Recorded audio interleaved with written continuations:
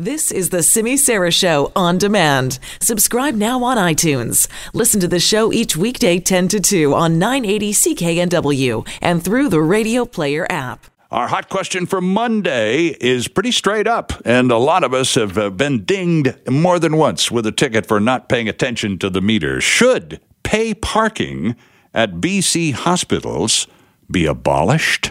A simple yes or no will do. Should pay parking at BC hospitals be abolished? It's time to take a look at a subject that is turned into our question of the day, one that more than a few British Columbians find, shall we say, annoying, to be kind and generous on a Monday morning. Bloody irritating. That's getting closer. We're talking about pay parking at BC hospitals. There's an interesting article in today's Vancouver Sun, which talks about which hospitals, issue the most tickets.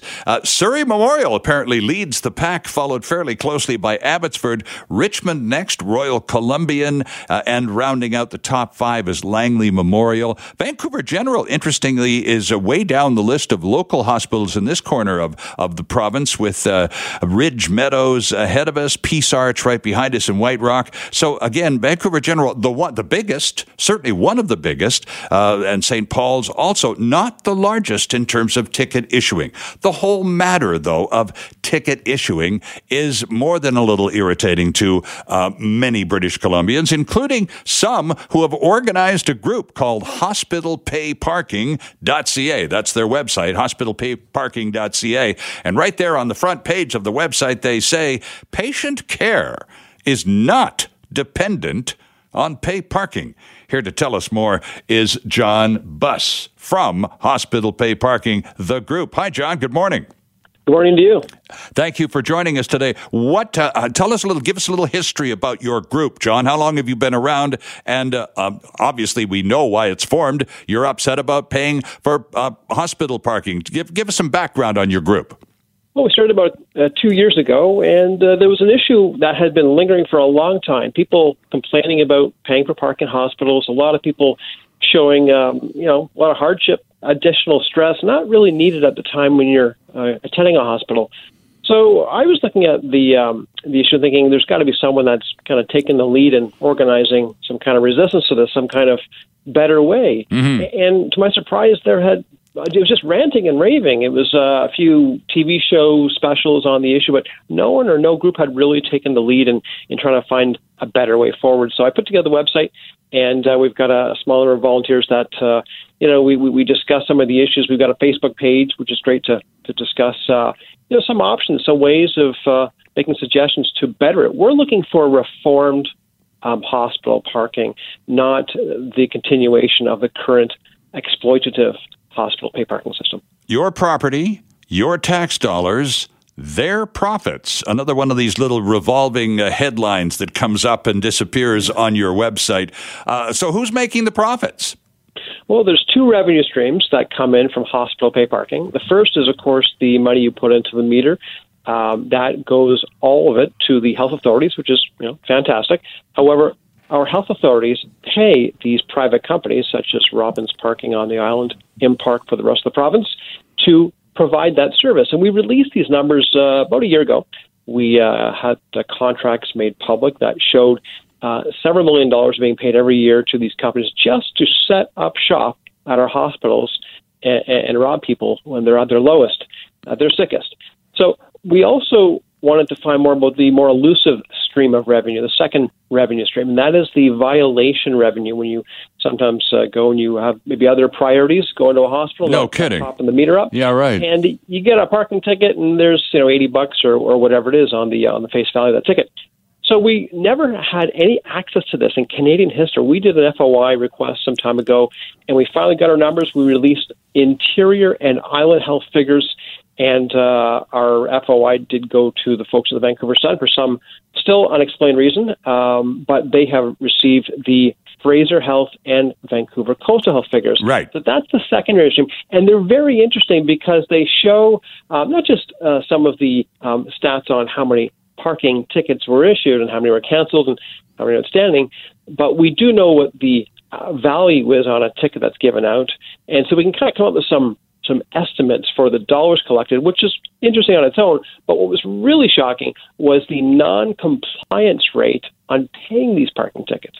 Oh, so they wrote a stack of tickets, only a fraction of which were ever paid. 3/4 of all parking tickets at Fraser Health are never paid. 70% at Coastal Health never paid. 64% at Island Health are never paid. And at Interior Health, 60% are not paid. So we know there's very little incentive to pay in the first place. We've said if you've got a hospital stay, why pay? Unless you want to make a charitable donation to the health authority, which is very noble, go ahead and pay the meter. John, when these paid tickets are not collected, do the ticket issuers or their representatives, these companies that make millions for, as you say, setting up shop and running the parking show, do they put those unpaid tickets out to collection, John, or do they just write them off? My understanding is that they do. However, it's simply an invoice. These are not tickets. These are not legal violation tickets. They're invoices. And, of course, any business owner that has had to collect on an unpaid invoice, so there's a course of action. And that often leads to small claims court if a few phone calls don't work. And that's not really feasible when you're dealing with, we're dealing with tens of thousands of unpaid parking tickets. Right. So the other thing to consider is that where does the revenue stream go, the second revenue stream? The violation of the ticket collection money. Which is a lot more dollar value, even though not all of them are paid. When you do pay a ticket, you're paying a lot more than your original parking fee certainly would have been, right? Correct. And of course, that money is retained 100% by the parking lot management company, Park and Robbins Parking. So that's something that we should all be aware of. It's not going to your local hospital. Interesting stuff, because I think one of the reasons most of us grudgingly, and we sometimes even cuss a little bit when we're trying to fumbling for the right coins to put in the meter, etc., most of us, or those of us who do pay, do so because we're supposed to. And we got, as you say, when you're going to the hospital, you're not there to have a good time. You're there because you're sick, or you're going to visit someone who is, to make their life a little brighter. And you're right. If you go in there and you emerge, and if it's your turn finally, and your parking meter expires, you're about to interrupt whatever you've finally waited hours to be seen to. I'm sorry, I got to go plug the meter. Not going to happen. But I suppose now your group, John, must be feeling a little bit better because, as I understand it, your presence and this discussion that is ramping up in volume is now at the point where we've got an election in the offing, where some members of government, as in the NDP, are actually petitioning their superiors in the cabinet to reconsider this whole pay parking thing in the first place. Yeah, well, certainly the NDP's unanimous resolution to scrap the practice is fantastic. But one of the things we're concerned about is using this issue as an election sweetener in 2022. As was the case with the tolls on the bridges, yeah, exactly, and the medical insurance premiums, right? Yeah, exactly. And so that's 2.5 years away. That's too long to wait. There are some in fact, there's one specific middle ground we have been suggesting. I've written to Minister Dix on this a number of times to get us between where we are today and full reform at our hospital parking lots, and that is to implement 2-hour free parking at all BC hospitals that currently have hospital pay parking. Not all of them do. And that would be so helpful to so many people that want to visit within 2 hours, very reasonable. Sure. People going for some testing, very reasonable. It would, just people going there with a lot in their mind, having the first priority being your parking payment. That's got to go. It has to be healthcare centered, not parking payment centered. So I think if we have a middle ground like 2-hour free parking to get us to full reform, that'd be fantastic. And it's not happening. And Mr. Dix, the health minister, has mentioned this whole matter on several occasions recently. So the message is getting through, and there is some chatter going on. But I'm going back to your website John for a second to use this line that I've already used before, because I think this is one of the reasons so many of us pause and fumble for change and plug the blinking meters. Patient care is not dependent on pay parking, and yet you're at the hospital, you plug the meter, you figure if the hospital's going to get this money, ultimately it's going to do some good somewhere, and that's not typically the case. Yeah, well, that's been boilerplate for many years. It's snow clearing, it's lighting, it's parking lot management. These are all fine. These are very reasonable expenses for running a proper hospital. We get that. But there should be no marriage between income from pay parking and providing these services, paying these bills. I mean, there's all sorts of odd expenses that we would have in running a proper hospital. Why is it that we have to separate out these expenses in the parking lot and assign it to running a small business at the front end of healthcare? Ed, thanks for waiting. Good morning. Hi, John. Love the idea. I think you're doing a hell of a job in looking after something that really does need some attention, but it does beg the question. And I've been there. I've paid lots of money, and you forget because you're with a loved one, and you paid for 2 hours, right? And you end up being there 4 hours, sure, getting a ticket. But here's the question: how will you stop local businesses from parking there, people off the street from just parking there? You're going to have a way that can determine whether the person is there for a legitimate reason, hospital reason. How will you go after that? How will you look after that? That's a very good question. Excellent question. In fact, that was on our minds from day one. On our website, we have a section that says our plan, our ideas. And we state in very large, bold typeface that we are not advocating for free-for-all parking at hospitals. And we know that's just going to be a disaster. And like I said, businesses locally will have their customer base perhaps use them. It's a nightmare. What we've suggested is to create an exclusive environment, discriminate who can park on the limited number of hospital parking spots. Right. And there's ways to do that. I mean, LPR technology, it's been around for a long time, license plate recognition scanning. That's a way to ascertain which vehicles in the parking lot are related to people in the building. City Hall at City of Surrey is a great example. They've got something where if you go to City Hall, you just walk into the main doors, you type in your plate number, and they regularly scan the lot. And if there's a match, you're good for 2 hours or whatever it is. So there's ways to do it using technology to ensure that it's not abused. Okay, by the way, Ed, an excellent question and a really fair one. The short answer to it is on hospitalpayparking.ca. The solution isn't unrestricted free parking for all. Sorry, that's not smart either. Robin in Richmond, hello to you. Yes, hi, good morning. So I was bit by a German Shepherd on the foot a couple of years ago, and I'm profusely bleeding, and there was a bone sticking out of my foot, and I drove myself to the hospital to Royal Columbian. And, of course, I just kind of went into emergency. I was there for about 4 hours. I came out. I had a ticket. I actually called the company, and they asked me to provide pictures of my foot, which I did, and they canceled the ticket for me. But I think that this absolutely has to go. It's the last thing you're thinking of as you're bleeding and going into emergency. But I do like the attendants. They used to have attendants at Richmond Hospital, and I really like that. They were there 24/7, and when you had to go to emergency, you would get a ticket on your way in, and then you would pay him on your way out. And this may be a way to get around the 2 hours free parking. Bring the attendants back, and when you go into emergency, you just use one of those, when you clock into work, one of those little stampers, and come out, and then once the attendant sees that, you've been only there for less than 2 hours, and then this way you don't have to fumble for change. You can use your debit or credit to pay when you leave. Now, good point. And John, you've done a lot of homework on this. Some comments on Richmond's. And Robin's talking, of course, about increasing the operating costs by bringing humans back into the equation. And you were talking about machines that read license plates, a much more efficient and cost-effective way of managing. But speak to Robin's issue there.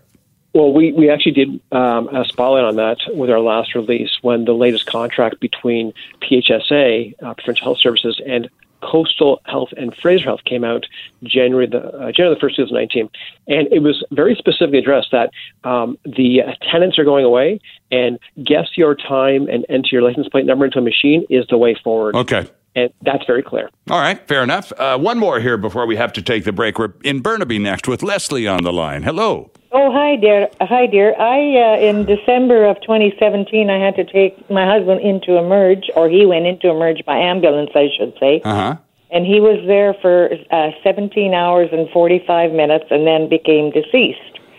The hospital was very nice. They let me park in the Emerge parking there for roughly 5 hours. And then as morning came up, they asked me to move my car. Right. And I had to park the remainder of the time in the parking lot, which was a big bill.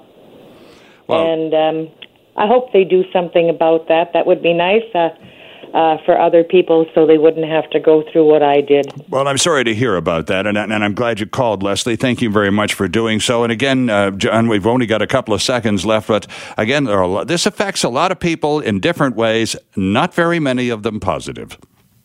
Yeah, that's true. There's a lot of sad stories out there, and we would hope that people go to the website. It's an easy way to learn the facts, get in contact with your MLA, and write an email or letter to that person, to your individuals representing your views in Victoria. Thanks for being with us today, John. We appreciate it. Hospitalpayparking.ca. Check it out. It's a big day of reckoning. Two eyes on the American news headlines today. Iowa and impeachment. Here to talk about both from the Global News Washington Bureau, correspondent Reggie Cecchini joining us. Reggie, thanks for being with us. What do you want to start with, the president or in the Iowa caucuses? I'll let you lead on this one.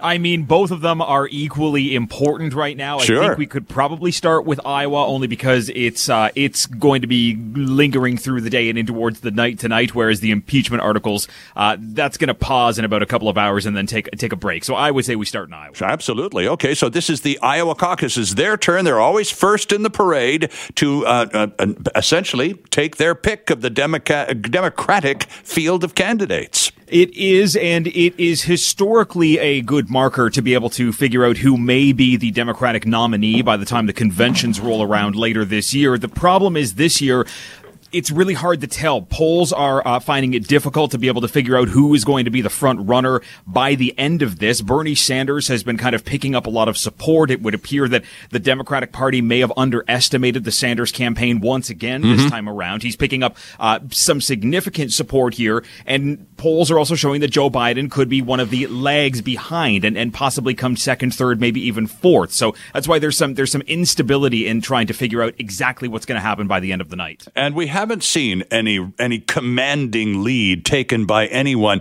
What about the press, the local press in Iowa, when you want to go to one of these state nomination processes, Reggie? You're always looking for the endorsement of the local Des Moines Register and press backing like that. And I'm not noticing any huge surge of support in any one direction. No, there wasn't. There has been some support for Bernie Sanders. There was also some support growing for Elizabeth Warren over the last couple of weeks. But what we usually see right around this time is the Des Moines Register comes out with their kind of big final push as to how this is going to lay out. But there, I guess, were some polling inaccuracies, and there were some people that had complained that Mayor Buttigieg's name had been left out of some of the polling questions. So it was actually decided at the last minute to pull the polling out and not release any of that. So that's kind of leading to that cloud of confusion for people, because they don't have that kind of packed mentality of saying, well, this is who you say we should go for. Maybe we should walk behind that person. Yeah, interesting. I don't know whether you watched much of the Super Bowl yesterday, Reggie, or not. I did. Unfortunately, we didn't get the American feed up here in Canada, and you know that story as well as the rest of us. But if you were watching the American feed, you would think that the Iowa caucuses are long gone, and you were looking at a presidential race between Michael Bloomberg and Donald Trump, who's pumped a lot of money into those ads during the Super Bowl, millions and millions of dollars. The Bloomberg factor. He's not been part of this up until Iowa. Is he going to surprise? I mean, it's possible here. I mean, Michael Bloomberg is somebody who understands that he came to the party late, and he's been facing criticism over the fact that he essentially bought his way into the most recent debate. He likely showing up into the next debate, and the only reason he's as far as he is right now is because he has a big financial backing. Sure. I think what Michael Bloomberg is trying to say here is, look, I may not be the candidate of choice. I may not be the person standing on the stage in July to be able to accept the nomination, but what I'm going to to do, in his eyes, is take the money and spend it and ensure that whoever the candidate is going to have that kind of financial backing behind him. I think he's just trying to kind of give a little bit of a lift to a Democratic Party who's been really suffering under a bit of infighting and an inability to create a platform outside of let's just beat Donald Trump. Yeah, exactly. And it's interesting, of course, that you note the resurgence of support for Bernie Sanders, as was the case 4 years ago. A lot of very young first-time voters, again, enthralled with Bernie and his policies and that sort of thing. Of course, Bernie would be a gift from God for Donald Trump because we up here in Canada, Bernie's is a social democrat like the NDP.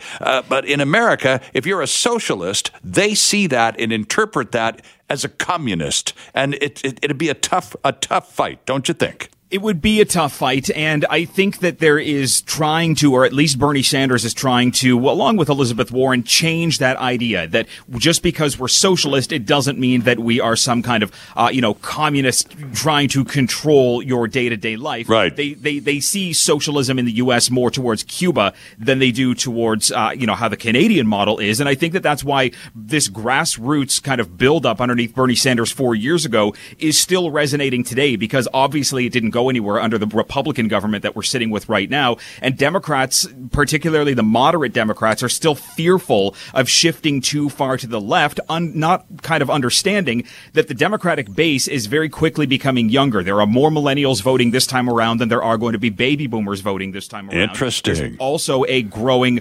minority throughout the United States that is starting to kind of take away some of that massive amount of white vote that used to be prevalent in elections past. And Democrats really need to start understanding that that is the base for them. And Bernie Sanders and Elizabeth Warren are really trying to take advantage of that. Same too with Mayor Buttigieg, simply by his age and his ability to kind of draw in a younger crowd. Yeah, absolutely. So you're in Washington, Reggie, and up here in home base for you at Global News headquarters in Toronto and across the country, not many Canadians are able to see anyone on the horizon that we think would stand even a snowball's chance of going up against Donald Trump and making some kind of impact. You're at the scene of the crime, so to speak, in Washington, D.C. Do you see anybody that the rest of us can't?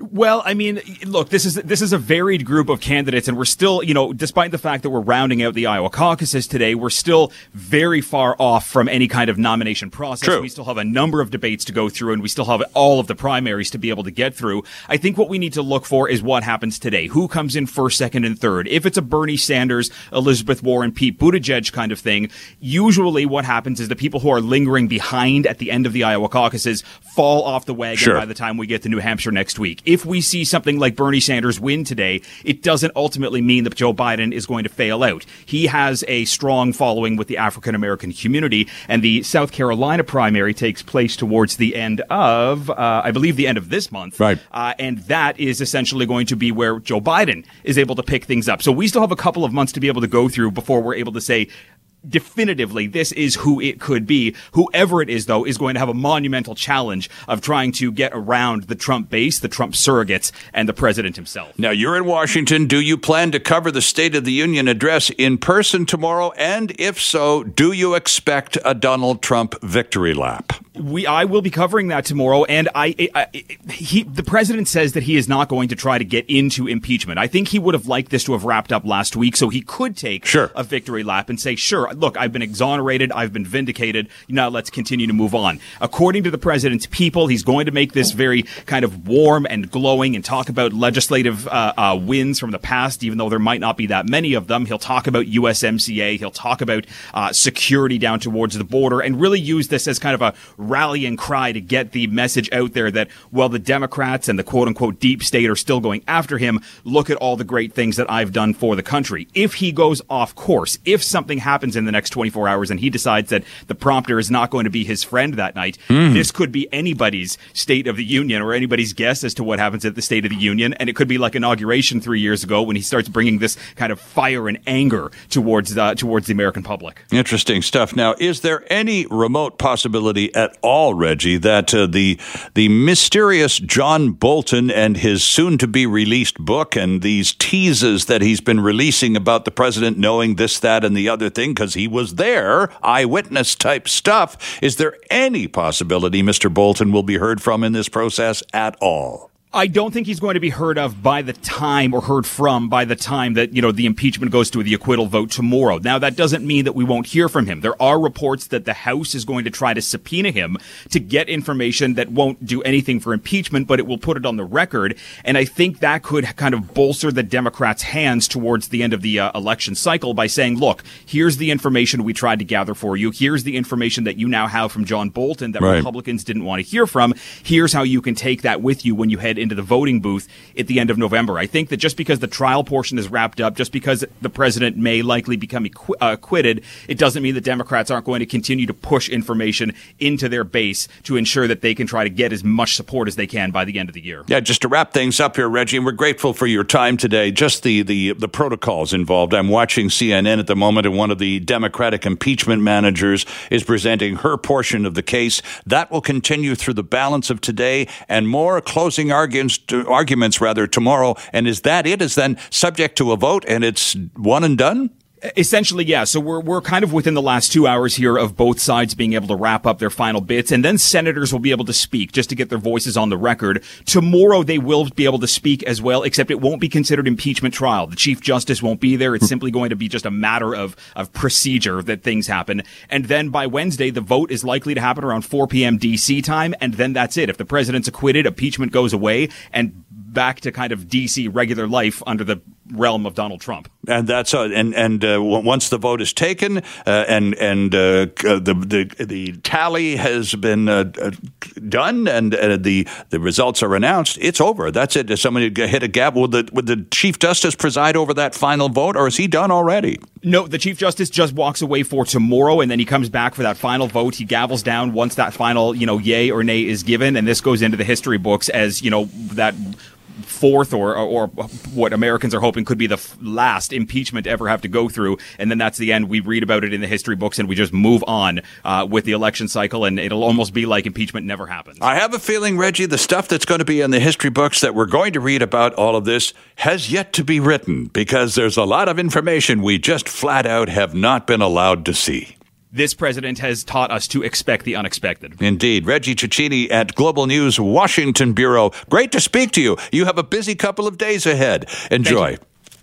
There's Reggie Cecchini in Washington. Well, Mark Bonakoski is on the line from his home in Ottawa, Ontario. Mr. Bonakoski, longtime Post-media columnist and a favorite writer of mine, who has written recently a column, in fact, over the weekend, entitled Contraband Cigarettes Fund Terrorism and Organized Crime. Mark, welcome back to CKNW. Always a pleasure. Thank you, Sterling.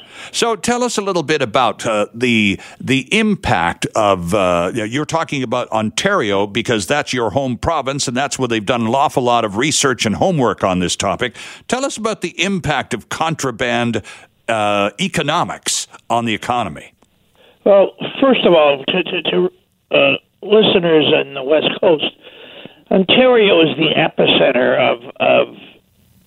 of illicit cigarette manufacturing. There's a number of Mohawk reserves in Ontario and in the fringes of Montreal that pump out, and there's scores of them pumping out 10 million cigarettes, 10,000 cigarettes a minute. And it's been told, the New York authorities, especially New York State, claim that Ontario takes the lead on contraband cigarette manufacturing in North America. So it's a big deal here. But, you can't, and it does go and fund organized crime. And there was a big bust in Toronto recently where they took down some amphetamines, cocaine, a whole bunch of it. Some mafiosa types were arrested. And in the third or fourth line, it was that also seized were 3 million cigarettes. Mm-hmm. So, but it's as an afterthought. Part of the problem is the police in Ontario are scared crap out of themselves. They will not go on a reserve for any reason whatsoever. there is a reserve called Tangananga, halfway between Ottawa and Toronto, on the banks of the Lake Ontario, that has at least 50 to 60 illegal pot dispensaries. You can go online at one of the pot dispensaries, and if you got $8,000, you can order a kilo of hashish, and it'll be delivered to your door by Canada Post. Mm-hmm. But contraband tobacco has been used largely to fund other criminal activities because it's low risk, high returns. And if you get caught with contraband cigarettes, like a trailer load, you may get a $5,000 fine, never get jail, right? Which is cheap, but they compared to drug smuggling and gun smuggling and people smuggling. The column I cited, is the one about the big the raid on an Algerian gas plant a number of years ago, where 800 hostages were taken, and before the authorities were able to take back the gas facility, a massive gas facility, 39 people had been executed. Two of the terrorists killed were a couple of young lads from Canada who were Al-Qaeda supporters. So we got that kind of hook now. But the leader of the group, known as the One-Eyed Sheik and Mr. Marlborough, raised all his money through prolific involvement in cigarette smuggling. Interesting stuff. Now, Mark, you also quoted an article from the Ontario Tobacco Research Unit, which has been around for 25 or 30 years, recently republishing an article from The Lancet, which is that very high-tone British medical magazine. In this article in The Lancet said, if you just triple the retail price of cigarettes all over the world, smoking would be reduced by half in almost no time, and that kind of sets you off as well. Yeah, because you don't take into there's no thought about the contraband market, right? And it's huge. You go up into northern Ontario, north of Sault Ste. Marie, Sudbury, and those environs. 80% of the cigarettes being smoked are contraband cigarettes. Why would you? It's not brain science. If you live near an Ontario reserve, why would you go into your convenience store and pay upwards of $35 or $130 for a carton of legally sold cigarettes? Right. When you go into the reserve and buy the same number for about $35. So you're saving $100 every time you buy a carton of smokes. How is it, or who is doing the tracking, Mark? Because you seem to be fairly comfortable in the article in Post Media over the weekend about where the money eventually finds its way to. And you talked about this one individual, the One-Eyed Sheik that you describe, and other leaders of criminal organizations. So who's doing the tracking here? Well, a lot of it's done by Interpol, Homeland Security in the States, the RCMP here, Health Canada to a certain degree, and the U.S. Bureau, the ATF in the States, for example. It does follows the path of this. It estimated, like, for example, over a 5-year period, groups affiliated with the real IRA raised $100 million from contraband tobacco. It's a lot of money. That certainly is. And that would, of course, it's interesting you would raise the issue of the IRA because, of course, they always raised more money here in North America than they ever did, especially in Ireland or anywhere else in the world, for that matter. Yeah, but the real IRA is a different band of bandits. The IRA that you're talking about, is kind of gone quiet. Yes. The real IRA is still involved. That's what they call themselves, the real IRA, and they're pretty heavy duty. I was in based in Europe during the 20th anniversary of the Irish Troubles, and spent a lot of time in Belfast, and it was some pretty ugly stuff going on at that time, but nothing compared to what the real IRA's got up its sleeve. So it's disturbing. So what's the remedy here in terms of the whole matter of, because you talk about if you're caught with contraband cigarettes, it's not treated like if you had the same quantity of cocaine or other forbidden narcotics, and you might receive a fine. It's highly unlikely you would receive any jail time. So why the soft glove treatment by the feds? Well, the government and the police are scared stiff of going on to reserve to bring law and order back. Okay. They've had their experience at Oka, Caledonia, Ipperwash, and places like this, and they know what's going on. I mean, the cannabis when the cannabis law was made legal, the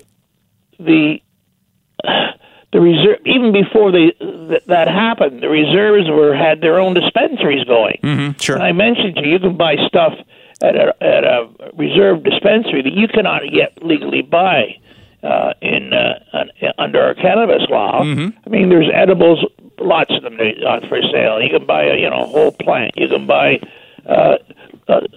oils and raw bud. So what then? What sort of pressure is it possible, Mark, to bring public pressure to bear, especially as more and more of this story begins to unravel about following the money and finding out where the money ends up in the hands of some pretty awful people funding some pretty negative activities? How much public pressure is necessary to get the government of Canada to actually develop a backbone on this? Yeah, well, I've been writing about this for a long time, and I'm getting more and more pissed off with the government. The public doesn't really care. They blame big tobacco and the governments for putting such high taxes on cigarettes, right, that they have to resort, and they see it as a harmless, victimless crime. Yeah. And their images, the old guy in the old folks' home, going out and bringing back 50 cartons of cigarettes to sell cheaply to his friends in the old folks' home. Sure. They don't see anything wrong with that. Mm-hmm. Well, either do I really, but it's just the tip of the real thing. Because it's huge money, and the government's got to grow a pair. So do the police, and I don't see that happening. The police or the public that you want to get all riled up are not. Now, if someone blew up half of Toronto on money raised from contraband cigarettes, right, that'd be a different story. But that's not happening.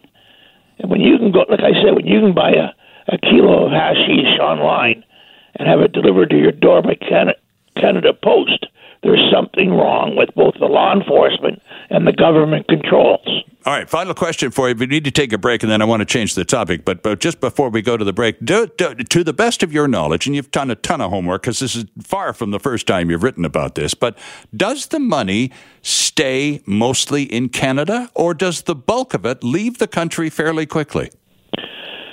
It's about 50-50. I mean, you've got some serious organized crimes involved, including the Hells Angels. And so that money will stay and be used to purchase guns, purchase drugs, and that sort of thing. The cigarettes that are smuggled across into New York State are apt to go anywhere because you lose track of them there. Sure. But ATF, when he talks about $100 million raised through cigarettes going to the real IRA, that's serious money, and a lot of those, and the majority of those cigarettes would be coming from Canada. Bob, welcome. What are your thoughts about Mr. Bonakoski's revelations today? Well, first of all, I'd like to congratulate you for having Mark on air. This is probably the most important guest you'll have on all week. I think it's time that the citizens of Canada, British Columbia, took back our lives, and we made the police and the federal Liberal government accountable for all of these things that are costing us so much, not only in money, but in treasure, as they say, when people lose their lives. Absolutely. And Mark should be on CKNW every week, and I challenge the other hosts to bring him on and speak up, and let's hold the politicians' feet to, as Prime Minister Justin would say, to the fire. It's time we did something about all right, gotcha, Rob. Mark, he's a fan, as am I. Yeah, it is.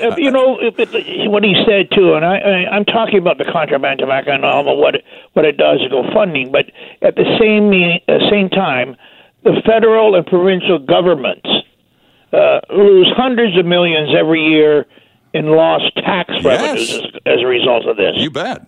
Because when you buy a pack of smokes at a reserve, you're not paying any taxes. And when they're purchased, there's no taxes paid. So it's a lot of tax revenues lost. And curiously, I phoned the new finance minister in Ontario, at Philip's office, and to talk to their policy guy, and they did not have a tobacco strategy. Interesting. Contraband tobacco strategy, and he says the policy guy for his office said it's something he has to work on. And I says, well, it's really complicated, so you better get to work now and go 24/7 on it. That's right. Michael in Vancouver, jump in here. Well, we've got a second or two left with Mark. Go ahead. Hello. Yes, sir. Go ahead. Hello, Sterling. Hello. I live in the downtown east side, and you don't buy them on the reserve. You buy them on the street, and they're $3 a pack.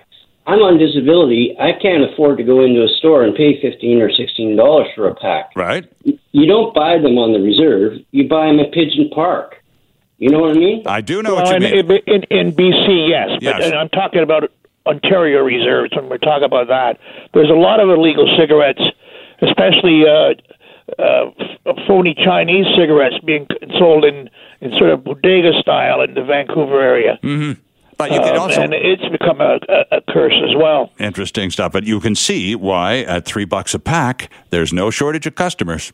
That's the key, and that's why most people don't see any fault with it. Like your last caller. Mark? I mean, he's on fixed income. He can't afford $15 for a package, but he can get him, around the corner for $3. Absolutely, Mark. Who's going to blame him?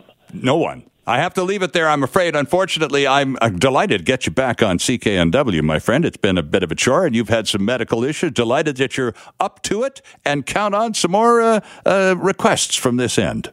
Thanks very much, Charlie. Mark Bonakoski on the Simi Sara Show. On BC government's union construction deal is facing a court challenge that could last several days. The legal battle began in BC Supreme Court this morning as a coalition of the province's largest construction associations and unions challenges the BC NDP government's deal with select unions for building publicly funded infrastructure. The claim, the nub of the lawsuit, is that it violates workers' constitutional rights. Here to talk a little bit more about the deal and the lawsuit is the president of the Progressive Contractors Association of Canada. Paul DeYoung is on the line. Mr. DeYoung, Paul, welcome. Good morning. How are you? I am well, thank you. Paul, tell us a little bit more about the how workers' constitutional rights are somehow or another violated by a sweetheart deal between a provincial government and its union supporters. So just by way of context, Sterling, the BC Community Benefit Agreement is really a matter of adding insult to injury. The injury or the insult is that contractors are not able to compete properly, that they are not able to innovate in terms of how they manage their workforce and interact with the workforce. And as a result, BC taxpayers are paying more for infrastructure projects. But the insult is that not only are there those negative attributes, but also the workers themselves are at a tremendous disadvantage. Across BC, there are about 250,000 construction workers. About 85% of those workers are either non-union or belong to alternative or progressive unions like CLAC. All those workers, if they choose to work under a community benefit agreement project, have to set aside their prior choices to either be a non-union worker or a member of the CLAC union and become a member of the Building Trades Union. And that's a violation of the Charter. It is. In what way? Given that ultimately the adult worker in this choice exercises his or her freedom of choice and moves one direction or the other. Right. Well, so there's a number of problems that arise. First of all, the Charter sets forth the right of Canadians to either join organizations or not join organizations based on their free choice. They can't be forced to join. This is not just for unions, it's for any voluntary group that may exist. And so that's a fundamental right of Canadians to be free of coercion. So this agreement forces workers within 30 days of being employed in a CBA to join one of the respective building trade unions. Now, the argument could be made, well, the worker doesn't have to work in that project. Right. If you're a worker, just imagine a sort of a fictitious example where you've got a company that employs 50 people and has been employing roughly those same people for the last 5 or 10 years. That's their place of work. They work for that employer, and they trust that employer and have arranged, whether through a non-union arrangement or an alternative arrangement with CLAC, to have their needs met, safe working conditions, excellent remuneration, etc. So imagine the situation where that contractor, in order to put bread on the table for that work community, bids on a project under a CBA, and now all the workers for that employer have to change their affiliation to a building trade union. The contractor can no longer manage the workers in the manner to which they've become accustomed. The workers themselves now have to join a union. They lose the benefits that they were accruing with their other union. And it's a very distorted, disjunctive way to manage labor relations in BC, and it's entirely unnecessary. All right. Now, let's, when you push comes to shove in a lot of these controversial issues, it is wise, and my experience has taught me over the years, to, as one course of action or investigation, Paul, follow the money. So how much money is at stake? For example, one of the projects that is likely to be to have this unique arrangement enforced strictly is the replacement of the Pattullo Bridge. What kind of funding are we talking about there, public dollars? Well, the project has been stipulated to cost $1.4 billion, and I can come back to that in a moment because that's a bit of an oddity. But they've said the project will cost a certain dollar amount, which is perhaps reassuring to British Columbia taxpayers. However, the CBA, by the government's own admission, will cost an additional 7% to run the programs or the initiatives that they've laid out. And so if you do the math on that, that's $100 million. And so instead of $100 million going towards perhaps 2 high schools or an opioid program, this money is now being spent. Well, we're not really sure what it's being spent on. It's supposed to be spent to increase opportunities for women in construction and Aboriginal peoples and more youth. But contractors do that anyway. Contractors are eager to always grow their workforce to be inclusive and diverse in that approach. And that can easily be set forth in commercial terms of an agreement. It doesn't require this additional spend. So under the court hearing that's going on right now, will your lawyers, Paul DeYoung, will they present the case as essentially this is an opportunity for the government of the day to reward its staunchest supporters with public funds? Well, that question lies in the background, but the technical legal argument is simply that workers are being asked or being compelled to set aside their free choice by entering into the CBA. So this is a charter challenge. It has a very narrow definition. Okay. The opponents to our case are trying to remove this case to the Labor Relations Board, which has a more general sort of a definition of what's allowed and not allowed.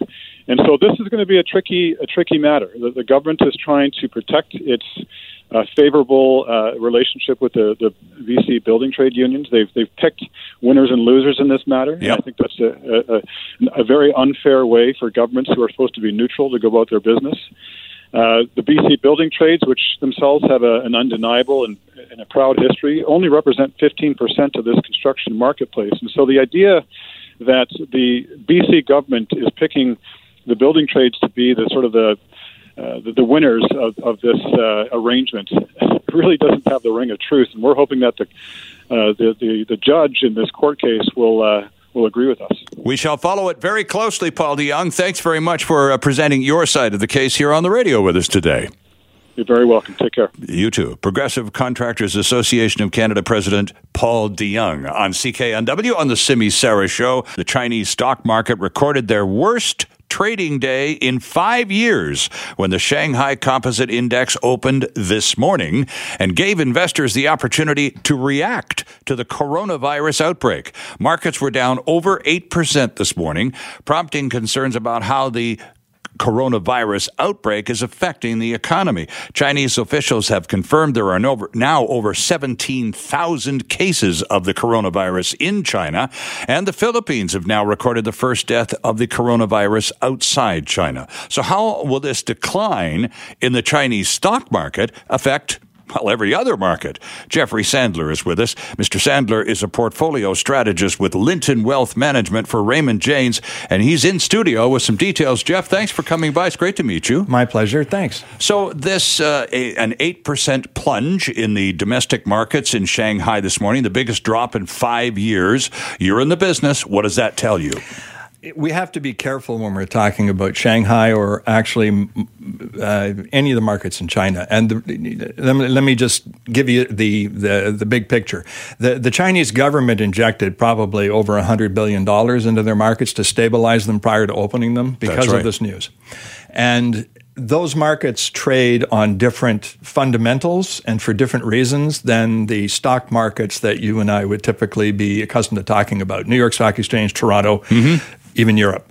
They trade at sometimes what are considered extremely lofty to almost impossible to maintain earnings multiples. In other words, they're expensive. Okay. So an 8% move in a really expensive market, to me, is should be expected on news like this, especially one that might chop a few points off of your gross domestic product because such a large portion of your working population may end up in segregation or affected by the virus. Well, as I mentioned earlier, just as a setup to your coming in a few minutes ago, 50 million people this morning or today are quarantined. They can't go out. They can't produce. They can't consume. They're locked up. But it's a big populated country, and anybody who can put 1,000-bed hospital up in 10 days is to be admired. So it's a terrible situation. The coronavirus kills so far. The data that we know is it kills about 1 out of 10. SARS, for instance, killed nearly 3 out of 10. Right,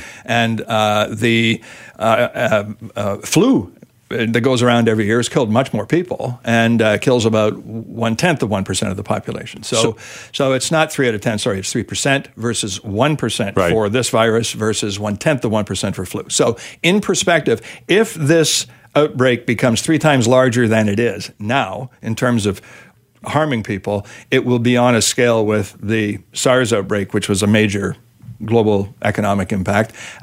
This one in particular is of concern to manufacturers who have operations and including Canadian manufacturers and Canadian businesses, but the big ones would be Apple and companies that size who have enormous amounts of infrastructure built up in China. Sure. So it's not a small thing, it's a big deal. However, it's considered that the Chinese are working very, very aggressively to contain it. And if you look at the stock market action today, it'll tell you we only had 2 days of the 1% or larger declines in New York, and today it's up. And what's remarkable, if I can just draw your attention to an example of something that shouldn't be going up, if this is economically devastating or even psychologically devastating, companies like Wynn Resorts or Las Vegas Sands. These are U.S. companies that have most of their earnings coming out of Macau. From Chinese, from wealthy Chinese. The amount of money they make in Macau is 3 times what Las Vegas makes. So these are important, huge economic centers for these international gaming companies, resorts companies, and then getting back to what we do with them, commodity trade. And yet, those companies, for instance, were up today. And I look at that and I say, okay, so one of two things is true. This is another international, serious, normal event, very different than a systemic problem. If you and I were here and you were asking me, well, UK just went through Brexit. I understand that, banks are failing. That would be a run around the room, hands above the head, yelling type of situation or panic. This isn't. This is bad, but the exact amount of economic fallout for us here in Vancouver remains to be seen. So 2 questions out of that. One, why did the government of China prop up its economy with an infusion of $100 billion American? Let's start with that. Why did they feel it necessary to do that? Not unusual for that government to intervene in its own capital markets, and it can be for any number of reasons. I don't really trust they're very important markets. They're very large markets. They're very heavily traded, and there's a lot of wealth managed in the Chinese markets. But they're completely, the rules have been, in my experience, very different from what, I can hardly keep up to the regulations in Toronto and New York, let alone the very strange things that can happen in some of the emerging markets. Okay. That government that's not an open economy.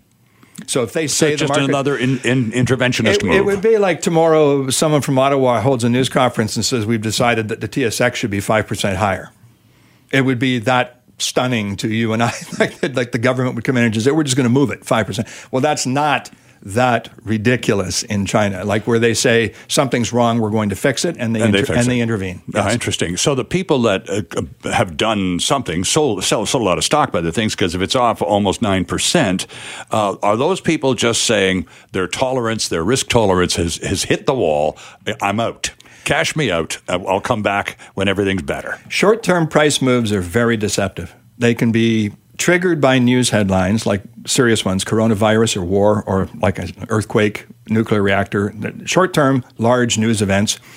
And then the reaction to them will be compounded by the price moves themselves. So whether it's 9% or 0.9%, it all depends on how quickly it goes from A to B. Right. So it's not so much the size, but the velocity. How quickly does it go there?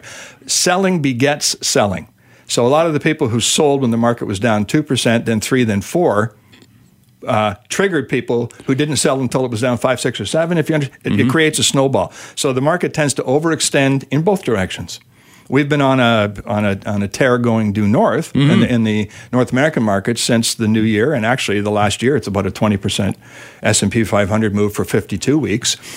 Coronavirus could easily, because of the news, shave something off of that. But the coronavirus isn't the reason North American markets necessarily would be correcting. They're tired.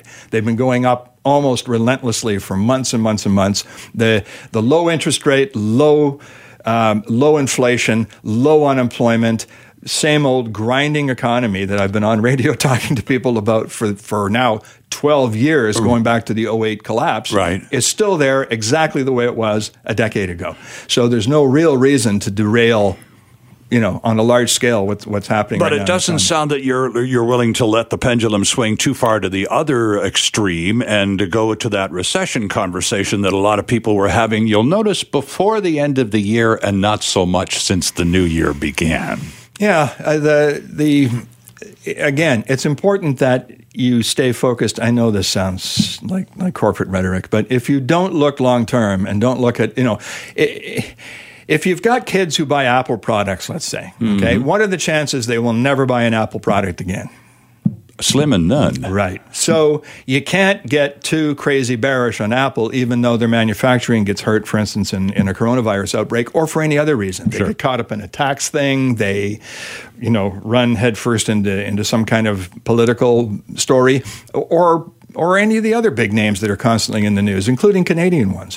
I mean, there's a Canadian bank right now. One of them has put out a report saying we should be very, very optimistic about where things are going to be in a year, not crying about things, despite the coronavirus. And I'm not in total disagreement with that.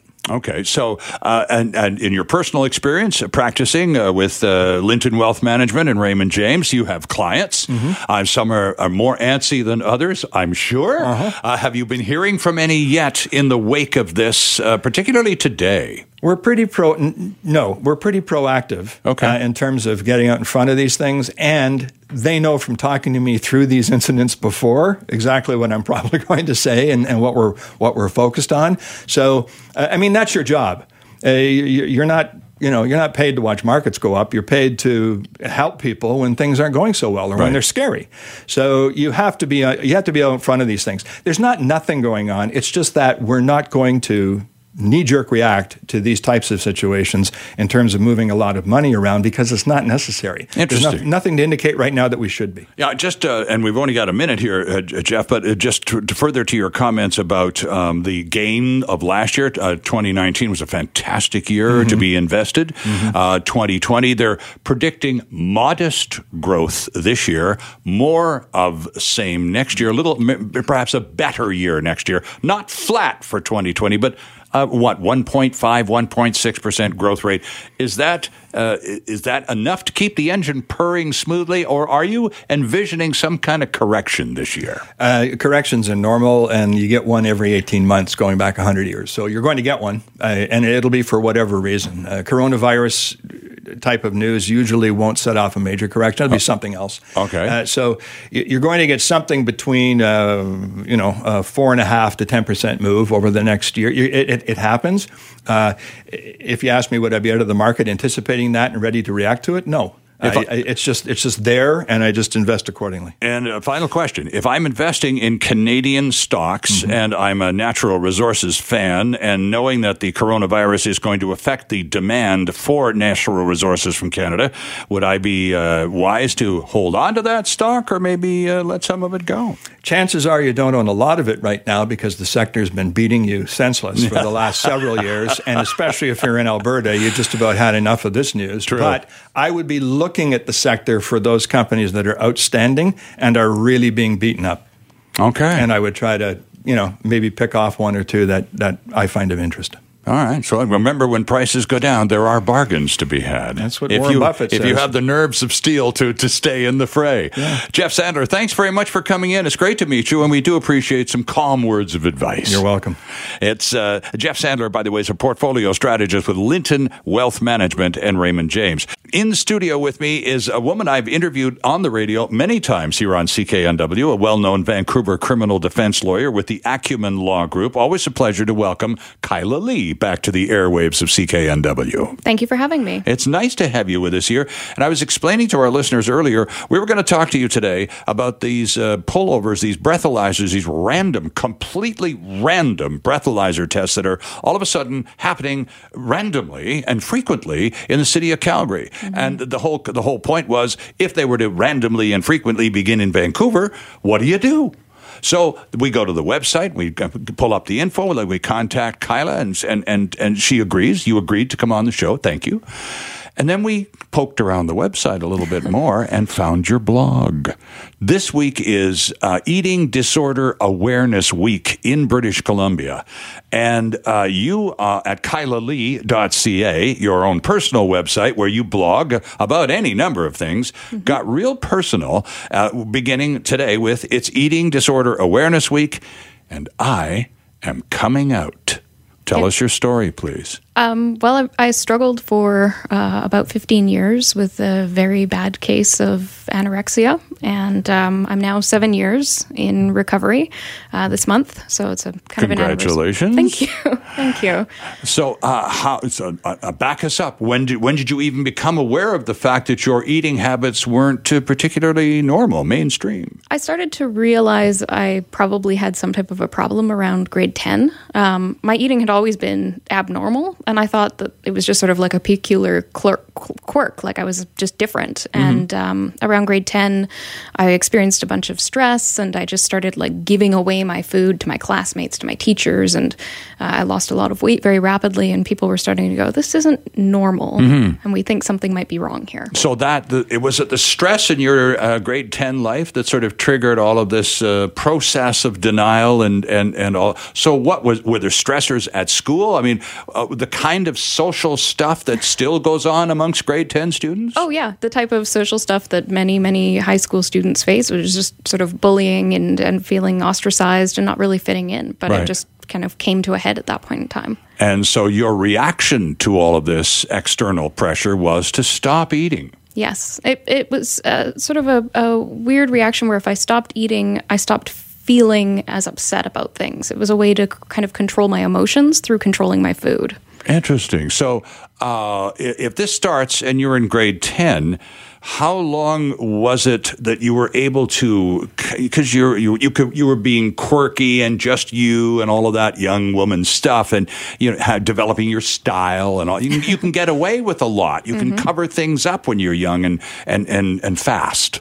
So how long did it take people like your parents and your closest circle of friends to pick up on the fact that this is really it's going sideways here? I think my parents noticed something was going on a lot sooner than they ever admitted, but they were really lost. They didn't know what to do. Where we grew up, there were no resources for dealing with somebody like me. It was never something that they'd had any experience with. And so they kind of just tried to encourage me to eat. And the way eating disorders work is they help you find creative ways to figure out how not to eat. So everything they came up with, I would find a way around. Interesting. So were you at the point ever so ill because you were malnourished that you couldn't function, you couldn't go to school? No, I never got so ill that I couldn't function or go to school. But I did get eventually, years and years later, so ill and so thin that I couldn't function emotionally.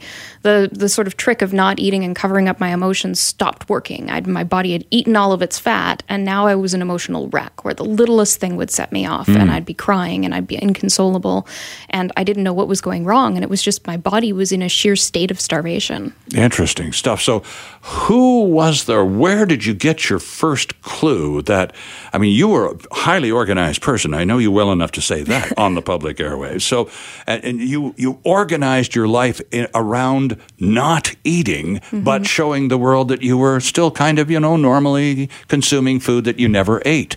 So how did you prioritize your food? How did you not die? Did you eat actually nutritious things and put everything else to the side? No. In fact, some of the things that I eliminated first in my diet were nutritious things. At first, I eliminated meat, and then I eliminated dairy, and then I eliminated carbs, and I eliminated sugar. And so I was basically sustaining on anything that started with the letter P, which was ultimately what I got down to. I would only eat food if it was the letter P and it wasn't the color brown and it wasn't the color orange. Oh, my. And again, there's no rationale behind that. No, absolutely not. It was completely irrational. But once you're at that point of starvation, your body will take whatever nutrients it can get from whatever source it can get them from. It's something your body does called homeostasis, where it will suck nutrients out of your organs. It will suck nutrients from where it needs them to keep feeding your brain, just to keep your heart pumping, to keep your lungs breathing, and to keep you going. It's sort of your onboard involuntary survival system, isn't it? It is. Interesting. So how did you get to the point, Carla, where, because you did this all very quietly. People were noticing, your friends, and eventually your mom and dad started to say something about it, but were you just resisting any attempts by kind or general attempts from any interference at all? I was really resistant, and I didn't recognize it at the time. At the time, I did go to some programs. I did one through St. Paul's where I did it was a readiness program for an inpatient process, and when it got time to go to their inpatient process, I said, you know what, this isn't going to work for me. It's not working out. I don't think that this is the right program for me. Now I recognize that was me going, I'm not ready to give up my eating disorder. And it wasn't until Paul Doroshenko, my colleague, recognized and I confided in him about my situation that he said, look, we got to get you help. And he found a place that I was willing to go to, paid for it, put me on a plane and sent me there all within a week. You went off to Brandon, Manitoba, as you say it's a Kyla Lee, Kyla, K-Y-L-A, KylaLee.ca, friends. It's Kyla's personal website. Go to the blog section, and it's today's. I spent almost 15 years of my life wrestling with anorexia nervosa. This month marks 7 years from when I finally entered my journey with recovery. Did the journey begin on that plane ride to Manitoba, to that facility where you spent a couple of weeks? It began about a week before then. Basically, Paul made me sign a contract that I had to eat a certain number of calories every day or I couldn't keep my job. Oh, he got you on the legalities, didn't he? Yeah. Can't breach a contract. Well, and there you are, and you wouldn't either. That's very interesting. So by that time, he fooled you into signing a contract and taking, but you knew by then you were that many years along into this problem. And by then, you would also have recognized how many people die from eating disorders. When did that start to connect? That started around maybe a year or so before then, and it's about 20% of people with an eating disorder will die as a result of it. And as I got worse and worse over that year, I kept thinking, I'm getting closer to being in this 20% number. Mm-hmm. Were you feeling suicidal at all? Was any of this, it started out as stress from bullying and social pressure, but did it ever drive you to the point where I'm basically going to starve myself to death? This will now be my game plan. I think that was probably subconsciously what I was trying to do, but I don't think I was ever consciously thinking, I'm going to kill myself by just not eating. Right. It's a very inefficient way to do it. It certainly is. So throughout all of this process, hills and valleys, good days, bad days, but you were on this strange odyssey for how many years? 15? 15, yeah. So at what point along that 15-year journey did you recognize, before you had to sign the contract and go off, when did you realize that I could die? Around the middle of my sort of undergraduate years, I started becoming involved in online discussion forums for people with eating disorders. This is in law school too, isn't it? It was throughout law school and in my undergraduate. And there were people that were in the discussion forums that I got to know, never knew them in person. Just online chat groups, eh? Yeah, knew them online, and they would die. Wow. Like, I lost my friends. The same thing I have. So that sort of started to bring it home and made me think about recovery, but it still took years and years before I was ready to actually, put both feet in the water. Right. But still, what a jolt it must have been to, even though you didn't actually know the person eye to eye, you had developed a rapport with an individual online, and all of a sudden that person's gone from the same issue that you were struggling with together. It was like losing somebody that I'd known for years, because we shared things that were so intimate that we couldn't talk about with anybody else, because we had nobody in our lives who really understood what we were going through. And was that part of the problem all the way along, even though well-intentioned relatives and moms and dads, and they all came to you and said, we know something's going on and it's probably not very much fun. What can we do to help? And saying nice things, but not really getting through to you. Well, exactly. It's hard to, unless you've been through it, to identify how to communicate to somebody that they have a problem and that you're there to support them, and to put those structures in place that allow them to take advantage of that opportunity. Since you've been, I don't want to say sober, because that's not the right word, but you know what I mean.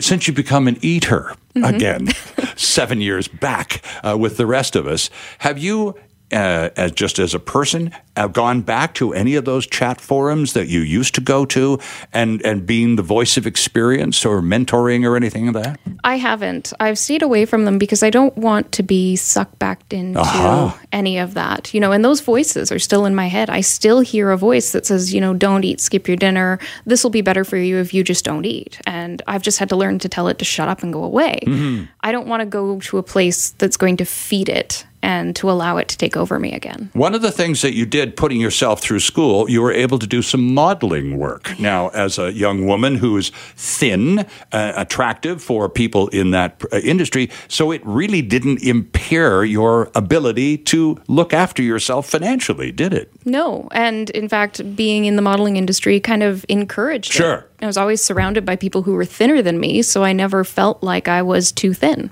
Interesting. And of course, were a lot of those people, those girls that we were working with, in the same kind of denial mode that you were? Or, Definitely. Yeah. So no surprises then. No, it's not surprising at all. And I think you can tell when you look at models, a lot of them do really struggle. A lot of them are also prepubescent, and it's hard to try and compete with people whose bodies haven't gone through puberty, and so who haven't formed, hips like adult women have, and shoulders like adult women have, and you're competing with that. Yeah, exactly. So how are you feeling now? And it's interesting that you talk about the little voice that still hasn't shut the hell up even after 7 years.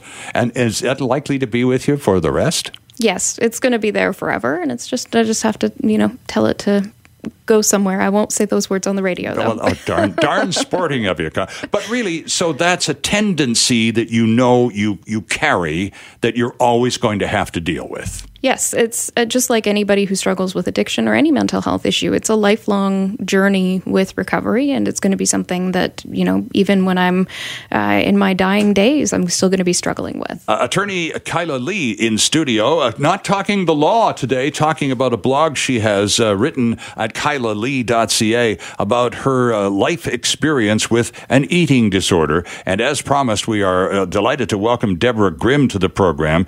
Ms. Grimm is one of the founders of the Looking Glass Foundation for Eating Disorders, a caring community of prevention and support for people struggling with an eating disorder or disordered eating of any types. Deborah, welcome to the program.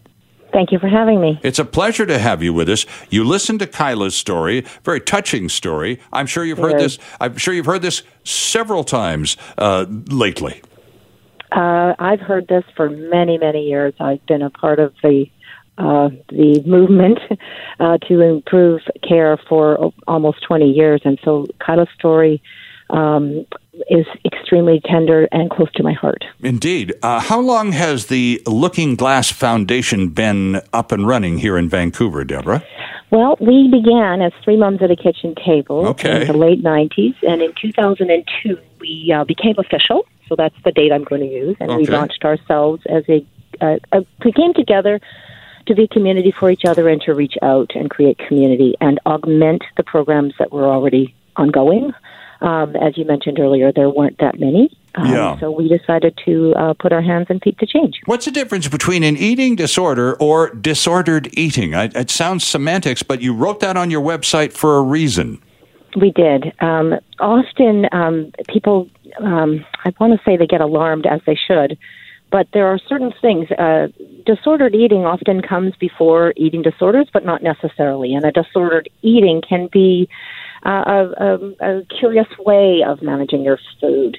What happens is often that curious way it sort of accelerates and becomes eating disordered, which, as we've heard with Kyla's story, can take you down a very big rabbit hole. Yeah, okay. And it's just eating foods that only begin with the letter P. That's a strange management technique that sounds very, very in line with what this disordered eating is all about. So the reason you're with us, Deborah, for just a few moments more is simply to let people listening to Kyla's story and recognizing that there are still eating disorder realities in our midst, is that we also have resources in our midst, unlike when Kyla was a kid going through this pretty much by herself. You have the Looking Glass Foundation for Eating Disorders right here in Vancouver.